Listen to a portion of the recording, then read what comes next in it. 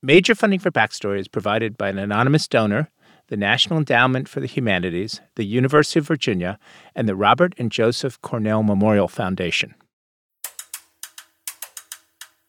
From Virginia Humanities, this is Backstory.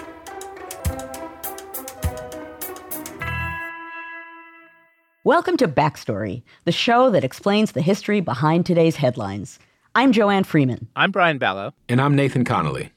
New findings on the effect of climate change in the U.S. The report obtained by the New York Times found the average temperature in the U.S. has gone up rapidly since 1980. But scientists say it's more than temperatures. They have connected man-made climate change to deadly heat waves, droughts, and devastating floods. Now, the study by scientists from 13 federal agencies directly contradicts claims by the president and some cabinet officials who say that human contribution to climate change is uncertain. This summer's been brutally hot. So hot, in fact, it's the fourth warmest summer ever worldwide in all of recorded history. Since the late 19th century, the Earth's average temperature has risen about 2 degrees. Most of that rise comes from increased carbon dioxide emissions into the atmosphere. Now, 2 degrees might not sound like much, but scientists fear that those rising temperatures could produce even more extreme weather, famines, and millions of climate refugees. Americans have long been fascinated by climate patterns and how those patterns affect their lives. And at the dawn of the Republic, concerns about the climate were also concerns about national security. Historian Joyce Chaplin says lots of folks, including the Founding Fathers, debated about how to deal with the young nation's harsh climate. Being scientifically literate was culturally important during this period of time, and you weren't really a well-educated person unless you knew some science. Is there a kind of earlier version of a climate debate happening among the founders in this period? That's what's really interesting about this period is that not only were there now theories of climate being complex, but there are also complexities within the argument about it. So there was not one theory, there was not one opinion. There was a big, interesting argument about it all. So the most popular theory, which originated in Europe, suggested that cutting down trees would produce warmer, more comfortable temperatures. They were convinced that forests, too many trees, actually shaded the earth from the sun. Land that had been overgrown with weeds and wild vegetation, if it were cleared and planted with crops and all that land turned up with hoes or plows, that also would have a warming effect on the climate. And so we also see coming into focus a sense of anthropogenic climate change. What humans do affects the climate. The idea that humans on a large scale could transform the average temperature for entire regions, if not continents, was quite new. And yet this is what settlers in North America start talking about doing. This idea was actively promoted by science nerd turned U.S. President Thomas Jefferson. So Jefferson was an advocate or a proponent for clearing land, bringing it under cultivation through European-style agriculture. And in some ways, this is a criticism of the indigenous inhabitants whom he thought had not brought enough of the land under cultivation, and that therefore the country was cooler than it actually needed to be. So given these ideas about the link between deforestation and climate change being bandied about, did people actually deforest on a mass scale to bring about these ends? The deforestation took place on a mass scale, whether people were really doing it to make the weather warmer or not. It just happened because a lot of settlers were moving across land and taking down forests in order to create farmland.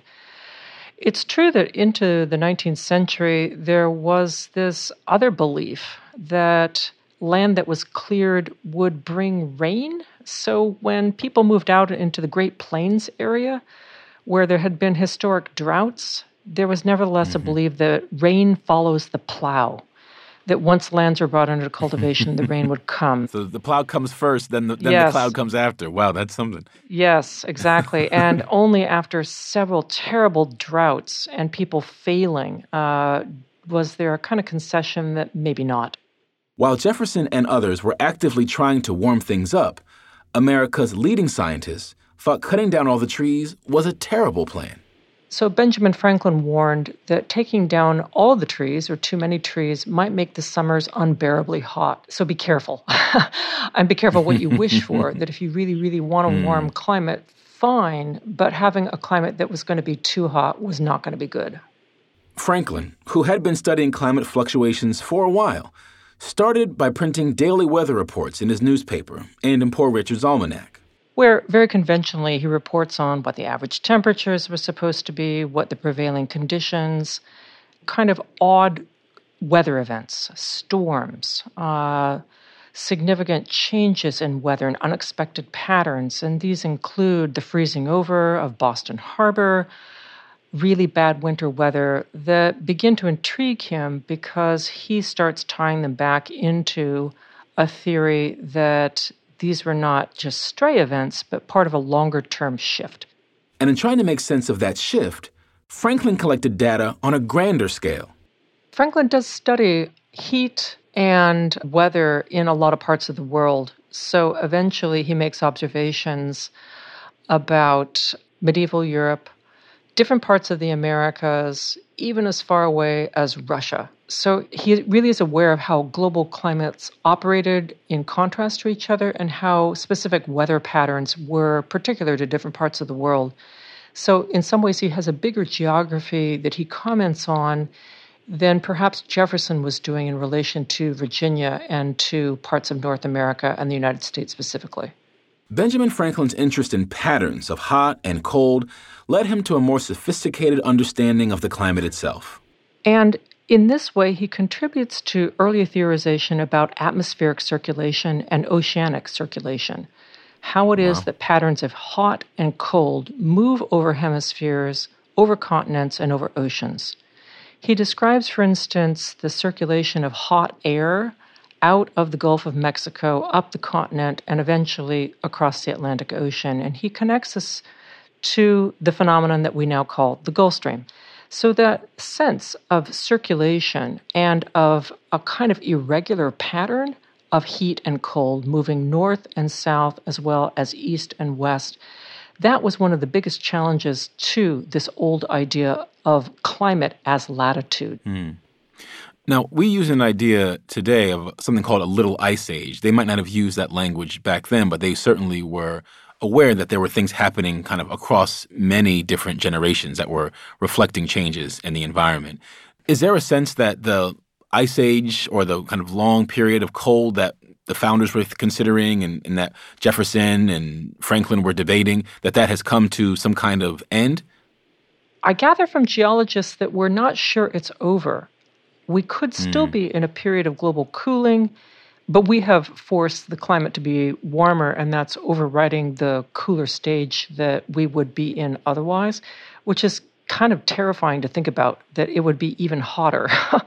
What we're doing in terms of forcing carbon into the atmosphere would make things even hotter than it would be if we didn't have this period of global cooling that's still going on. It does seem that the little ice age, the conditions that were described from the late Middle Ages into the colonial period, was fading over the course of the 19th century. We think it was still operating when Napoleon's troops marched out of Moscow in much colder weather than they had anticipated. It may still have been operating into the 1840s and up to perhaps about 1850. By the second half of the 19th century, though, all of the components of the little ice age, extreme weather conditions, longer winters, freezing over of bodies of water, those stopped being commented on, and we've entered a new age. So, Joyce, can you give me any sense of what Native Americans might have thought about the little ice age? Do we even know? Oh, I wish we knew more, and we need to know more. And this will require a lot of experts in indigenous languages and archaeology to really expand our understanding. Because without that, we actually don't know a lot about how human adaptation to climates in North America would have worked before 1492. And it's really essential that we do that. And the way that the founders observed and debated the nature of climate change and human activity, are there any lessons from that we could point to and draw from today? I guess I'm always skeptical about the claim that anything that happens now is historically unprecedented because in some sense that's self-congratulatory. Everything new happens to us. Right. Whatever we are undergoing now or talking about now has never happened to anyone in the world ever before. Well, maybe so, but I think we want to eliminate the possibility that actually it's happened before. Yes, we may be living within something unprecedented in terms of anthropogenic climate change, that we have done it. But we're not the first people to live in a period of rapid or dramatic climate change, and looking at everyone who has done that before could be incredibly useful for us.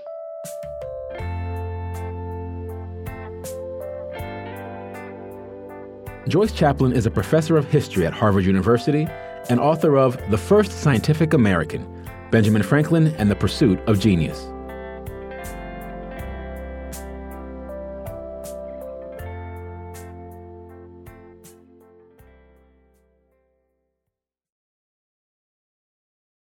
So I'm guessing that some people might be surprised to hear that in early America they were thinking about climate change, but people might not be surprised to know that they were linking, in one way or another, climate and God, or climate and religion. Would you say that's the case, Nathan? I would say that's the case. I mean, the Bible itself has any number of references to not wanting to make God upset and God changing the weather, these clouds and pillars of smoke and great floods. So the story of, God's power over the climate is really as old as, the story of Noah, right? There is a really important sermon delivered in the early 18th century by Increase Mather called The Voice of God in Stormy Winds, where he essentially claims or affirms that natural processes behind storms were God's will and that you have to control your behavior or police your behavior in order to get the weather that you want or the climate that you want, which, as you can imagine, in the Massachusetts Bay Colony with, freezing winters and I'm sure, not terribly comfortable summers much of the time, a lot of people are going to take heed of. And it's a pretty handy way to try to get people to behave the right way if you think that you can control the weather in the meantime, right? And indeed, I think people did take heed of that. So I think for sure, as you just suggested, Nathan, there's this major religious stripe in the way people are thinking about climate. But then on the other hand, certainly in the 18th century, there's a sort of more naturalist approach to it too, right? And which sounds very highfalutin, modern, and scientific. But on the other hand, I think people at the time, certainly in the old world, they were assuming that the climate in the new world made new world life of all kinds inferior, right? So it's naturalistic, but they're still Enlightenment-esque sort of drawing broad patterns and grounding them in the old world. Yeah, and your guy Jefferson, in fact, Joanne, pushed back on these notions that the climate was inferior, or I guess more accurately, he accepted them and said that, Americans are doing something about that. Right. They're cutting down all these forests. Right. They're cultivating the land, and that, in turn, is actually improving the climate. He actually advocated for Spain cutting a canal through the Panamanian Isthmus, not just to send ships through it. He liked that idea, of course, but he believed that cutting down all those trees would continue this effect on the climate, making it more temperate, making it more livable for all of North America. Wow. Now, that is a thing I did not know about Thomas Jefferson. That's why you need to listen to Backstory more often. Clearly. Wow. So, yeah, it makes sense that Jefferson would probably broadcast this around the world. If you didn't know it, Joe, it probably means it's not true, and I'm getting in a hell of a lot of trouble here. But we're going with our amazing researchers who have never been wrong about anything. So I'm sticking with it. I always believe you, Brian. I always believe you. Okay. But so that has us in early America. I would assume that this topic is going to change dramatically when we move up into actually the neck of the woods that you guys are more normally in, which is a more modern era. How do things fundamentally change about people and how they feel that they are or aren't controlling the weather? Well, one of the things that is surprising to me every time I revisit this is just how early the climate change conversation is going, right? So again, I totally embrace my identity as a 20th century guy, but but we can't claim in the 20th century to have created the conversation on climate change. There are sources going back to the 1820s where French scientists, for instance, are talking about a hothouse effect connected to human activity, right? That's changing the climate of the planet. In 1859, the London Morning Post has a lecture from a man named John Tyndall, an Irishman, a scientist, who's talking about the atmosphere and its effect on heat and the absorption of heat on the Earth's surface. In the 1890s, you have Swedish scientists who are doing the same thing, talking about the effect of carbonic acid in the air upon the temperature on the ground. That's a title from one of these journals, right? The Philosophical Magazine and Journal of Science, to be exact. So all this to say that the 19th century... I still subscribe to that, Nathan. I believe it. I believe it. You owe them some money, if last I checked. So, the thing about the 19th century is, as much as we want to think of it as an era of, still rural America or, less as a time when the concerns of the 20th century are not present, they're absolutely there in the way that people are thinking about their evolving relationship with the globe. Now, I think it is true, though, to your point, Joanne, that for your average farmer, they're much more concerned with how to get the rain that they want. So the idea that you might, for instance, plow fields and somehow, rain clouds will follow the plow, that was still a widely held idea among many Americans in the 19th century. Or the idea that, battlefields were places where rain essentially followed because the releasing of gunpowder into the atmosphere created rain clouds. I mean, that was an actual writing that came around the Civil War. But the idea that climate change was something we should be mindful of, that was still largely confined to smaller scientific communities. But what's amazing, since both you and Joanne have confessed to learning so much about this topic, what I'm always amazed at is the degree to which, going all the way back to the 18th century, they really were talking about climate, not just the weather. I understand that increased Mather thing was about a very bad windstorm, thunderstorm, whatever. But, Jefferson and all of those people that Professor Chaplin was talking about, they're talking about real climate change. And the journals you just cited, Nathan, that's climate change. That's not weather. Right. Most of the stuff that I've looked at in the 20th century, actually, until the 1960s or so, is much more about altering the weather rather than altering the climate. And why is that? I'm not a scientist. I can't be exactly sure. But my sense is in the 20th century, which is always the best century, scientists began to recognize just what a powerful thing climate is. For instance, when they developed the atomic bomb and the hydrogen bomb, they realized that these incredibly massive weapons, so powerful, were nothing compared to a regular thunderstorm, not to mention a hurricane. And that, in turn, was just a weather event. That was minuscule compared to the regularity, the predictability of climate. And they began to realize in the 20th century just what a powerful and, to many, somewhat permanent thing climate was, which is not to say that they didn't realize that it has changed. There were ice ages, et cetera. But it was an extraordinarily powerful, almost framing device for human life and the rest of life on the Earth. Wouldn't you maybe also say, though, so my sort of 18th century hunch would be part of why they're thinking about climate and not weather is because they are thinking in a kind of Enlightenment kind of a way about big patterns and about reaching across time. Right. And that what you're talking about, in a sense, is power, the outgrowth of power. If you have power, then you are going to start thinking in a really concrete way about being able to change weather. I think that's exactly right, Joanne.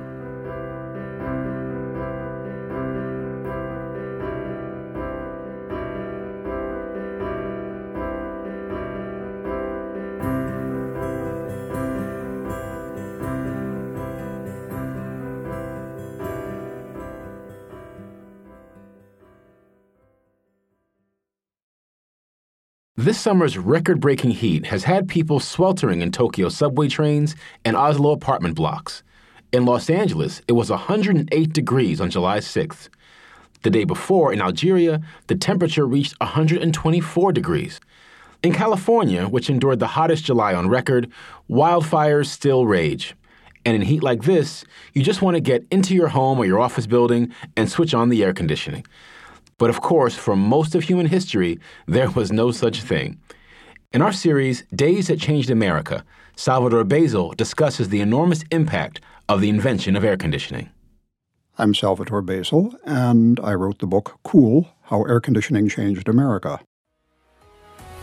Thank you for checking in with Maine's Total Weather. We are following the extreme heat wave creating dangerous conditions. At 9 a.m., we're already in the mid-80s. The concern right now is for the elderly. There's a chance it could even be the hottest day we've had so far this year. That'd be 102 markers. Dealing with hot weather during the 19th century and years before was a very difficult thing for all of humanity.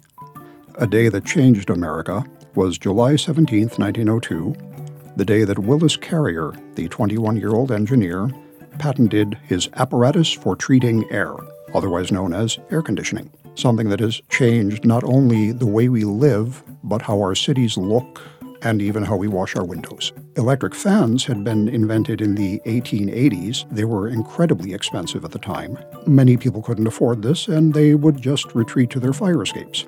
There were some inventors who would start systems that used fan ventilation blowing air over ice. There was one theater in New York City that used 2 to 4 tons of ice each performance. One of the strangest ways of getting around heat was what were called refrigerated beds. One of them was developed around the 1860s by an inventor who constructed a gigantic cupboard as a headboard of a bed with levels that would hold chunks of ice, levels that would hold pieces of activated charcoal to absorb what they called offensive odors. And the idea was that gravity theoretically would draw air into the bed over the ice, over the charcoal, and inject it right onto the heads of the sleepers. This bed did not make much headway. A printing outfit in Brooklyn, New York, they had gone through 2 years of wasted paper, days where they had to actually shut down because of humidity, heat. They dealt in color printing.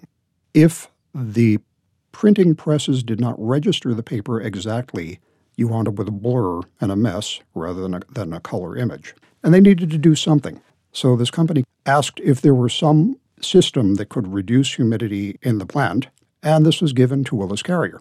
He tried a couple of remedies, one of which was to blow air through a cloth that was saturated with calcium chloride, which would pull water from the air, and all it did was spatter chemicals all over the place.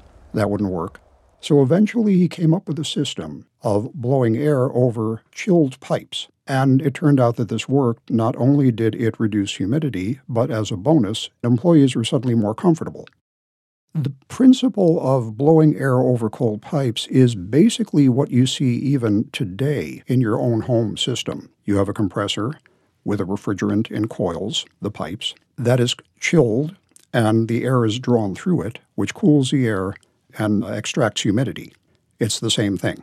And it began to catch on because companies had realized that summer heat, summer humidity could destroy a lot of their work.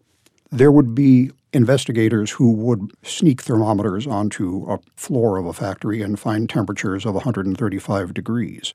If you were, say, a chewing gum manufacturer or a chocolate company, you would literally have to shut down production entirely during the summer, which was ruinously expensive. It began to spread throughout the industrial world, but at the same time, Willis Carrier realized that this could be called also comfort air conditioning, providing comfort to people. This was an outlandish idea because at the turn of the 20th century, most people's thinking was still Victorian, and their idea was tough it out. God made hot weather, so you should put up with it. No one was able to remove clothing because you just didn't do that. Consequently, when you had a man who was wearing woolen underwear and a shirt and a waistcoat and a frock coat and at times a summer overcoat, many of these men would just collapse in the street. And ladies with multi-underskirts and petticoats and a corset and corset covers, they would collapse as well. Every newspaper had a daily column of deaths from heat. They would list the people's names and carefully list where they had dropped.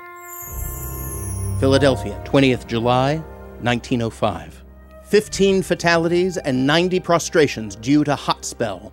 August 22nd, 1908, Humboldt, Kansas. 5 deaths, an attempted suicide, and more than a dozen prostrations were results of the intense heat. Several of the deaths reported were those of persons who had fallen while asleep from fire escapes. The victims are Arthur Teague, aged 6, John Seckel, aged 35 years, Rochelle.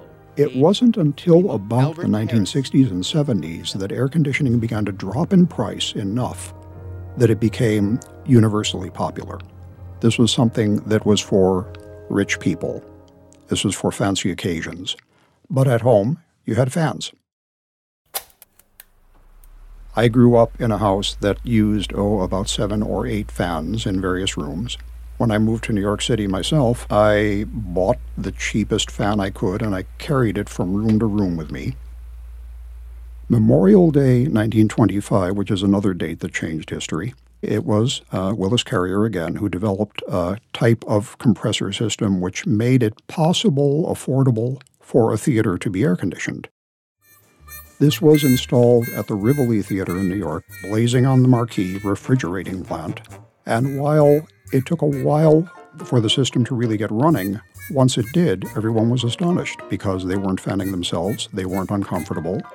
And while the initial system had cost them, and this is 1925, $65,000, they recouped that cost in extra ticket sales in 3 months.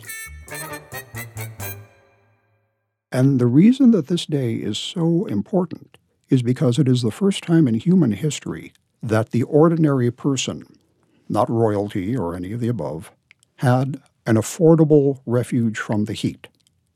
And in America, at least, people took to it instantly. Now, the nationwide growth of affordable air conditioning began in the early 1950s. Areas of the United States that were previously considered not that inhabitable became attractive. By the late 60s, the population of Phoenix tripled. Dallas, Texas, doubled. Tucson, quadrupled. The majority of these people who moved there were older and politically conservative. By 1980, southern states had gained 29 electoral college votes, and this helped sweep Ronald Reagan into the White House. Indeed, there is a new political demographic, which was something of a surprise, and everyone had to deal with it. One of the things that air conditioning has done, which is underrated by much of the population, is that it has changed the look of every city. Where skyscraper architecture in the 1920s and 1930s had always dealt in very slim, soaring spires because you could not have office space that was that far from an open window. It was simply not possible. Now, with the advent of air conditioner, the idea of the boxy glass building with windows that would not open was considered the new norm, the new ideal. If you had what was called deep space in a building, this was now perfectly all right because it was cool. You could have windowless offices. And because you had windows that would no longer open, one of the things that you did have to have was the gondola that hung outside every single office building for window washing. The International Energy Agency estimates that we now have in the world 1.6 billion air conditioning units, and that will increase by 2050 to 5.6 billion. Now, this is a huge demand on energy resources. There are people who have asked that Americans and people around the world try to do without air conditioning, which is ridiculous. In modern life, air conditioning touches every part of your daily existence. If it is steaming in mid-August and you had a decent night's sleep, it's probably because you have air conditioning. And if you work in a steel and glass office building, your windows don't open, and the air conditioning system is the reason that you don't suffocate. And if it's summer and you grab a candy bar, you can thank air conditioning for your Snickers.